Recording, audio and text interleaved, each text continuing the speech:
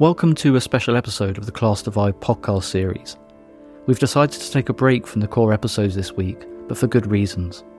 I'm currently in the heart of the Lake District at the Outward Bound Centre in Ullswater, and I'm here with the Crew Club, who we've mentioned before on this podcast. They've been a huge support to the Class Divide campaign.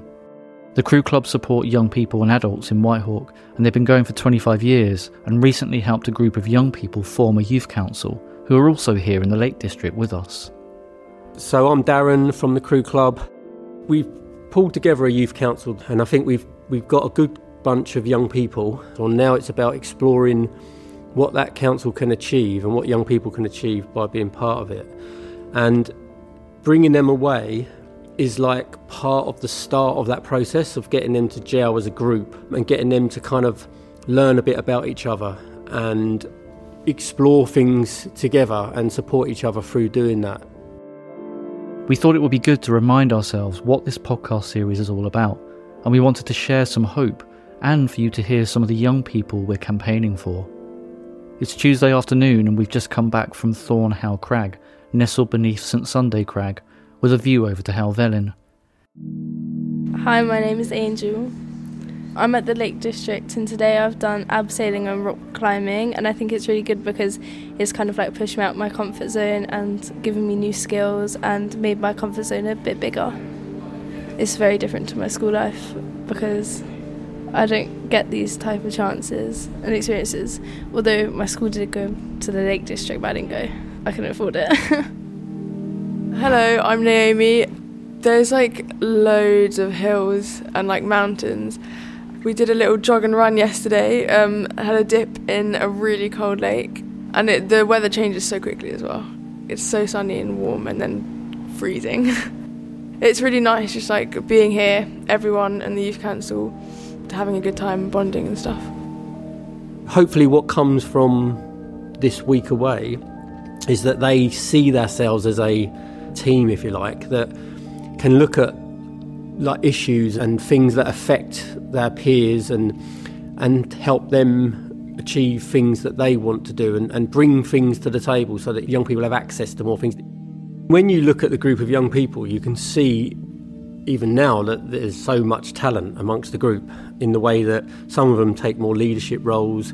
I mean, they're very confident in what they're trying to achieve when they put their mind to it, and they're very good at supporting those that need that bit of extra support to help them achieve things.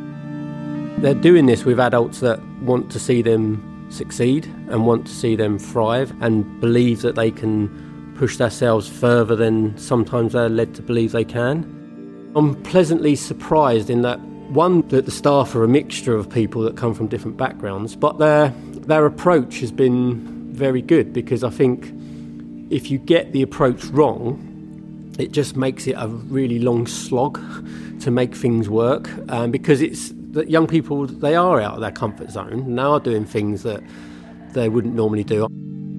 Tomorrow, for instance, they're going to be walking quite a long way to camp overnight, and the weather's not going to be particularly great. In fact, it's going to be pretty horrible.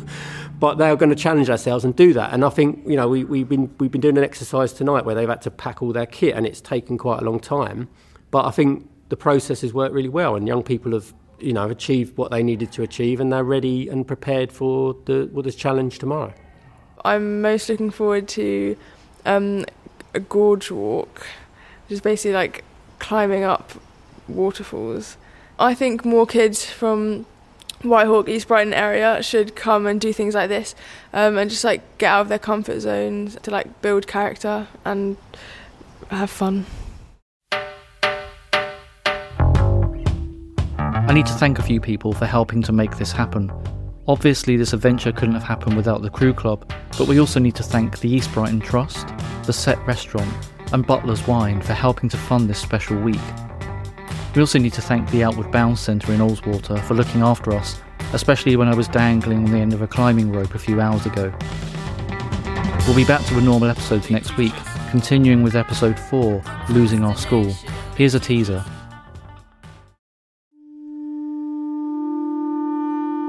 I'm Curtis James, and you're listening to Class Divide, a podcast about education inequality, its impact on our poorest communities, and what can be done to make our school system fairer.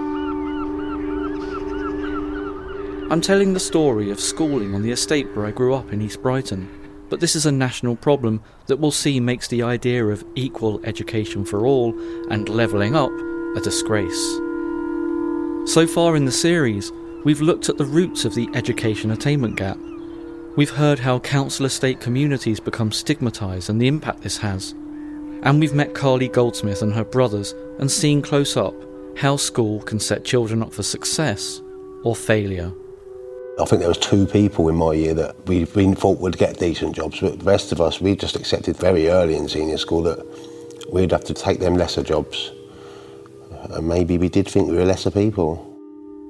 I can't even begin to imagine what it must do to a person, to a child, to feel that. I didn't have that experience at school.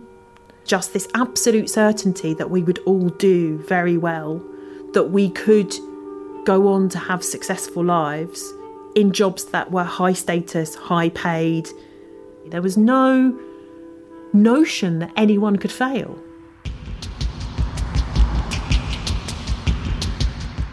Now we're going to zoom out and follow the fortunes of another key character in the last episode, my school, Stanley Deason, which had been renamed the College of Media and Arts, or COMART, by the time it closed.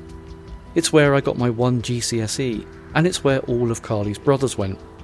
I'm looking at how years of neglect resulted in the closure of East Brighton's only secondary school, also known as the school that died of poverty. How is that allowed to happen? And what does it say and do to a community when its only secondary school is closed? I think it's broken it a bit. They get on that bus and off they go, and they're away from their community for the rest of the day, basically. It's criminal, this lack of commitment to working class potential. That's a powerful sort of destruction of something that's a symbol of hope.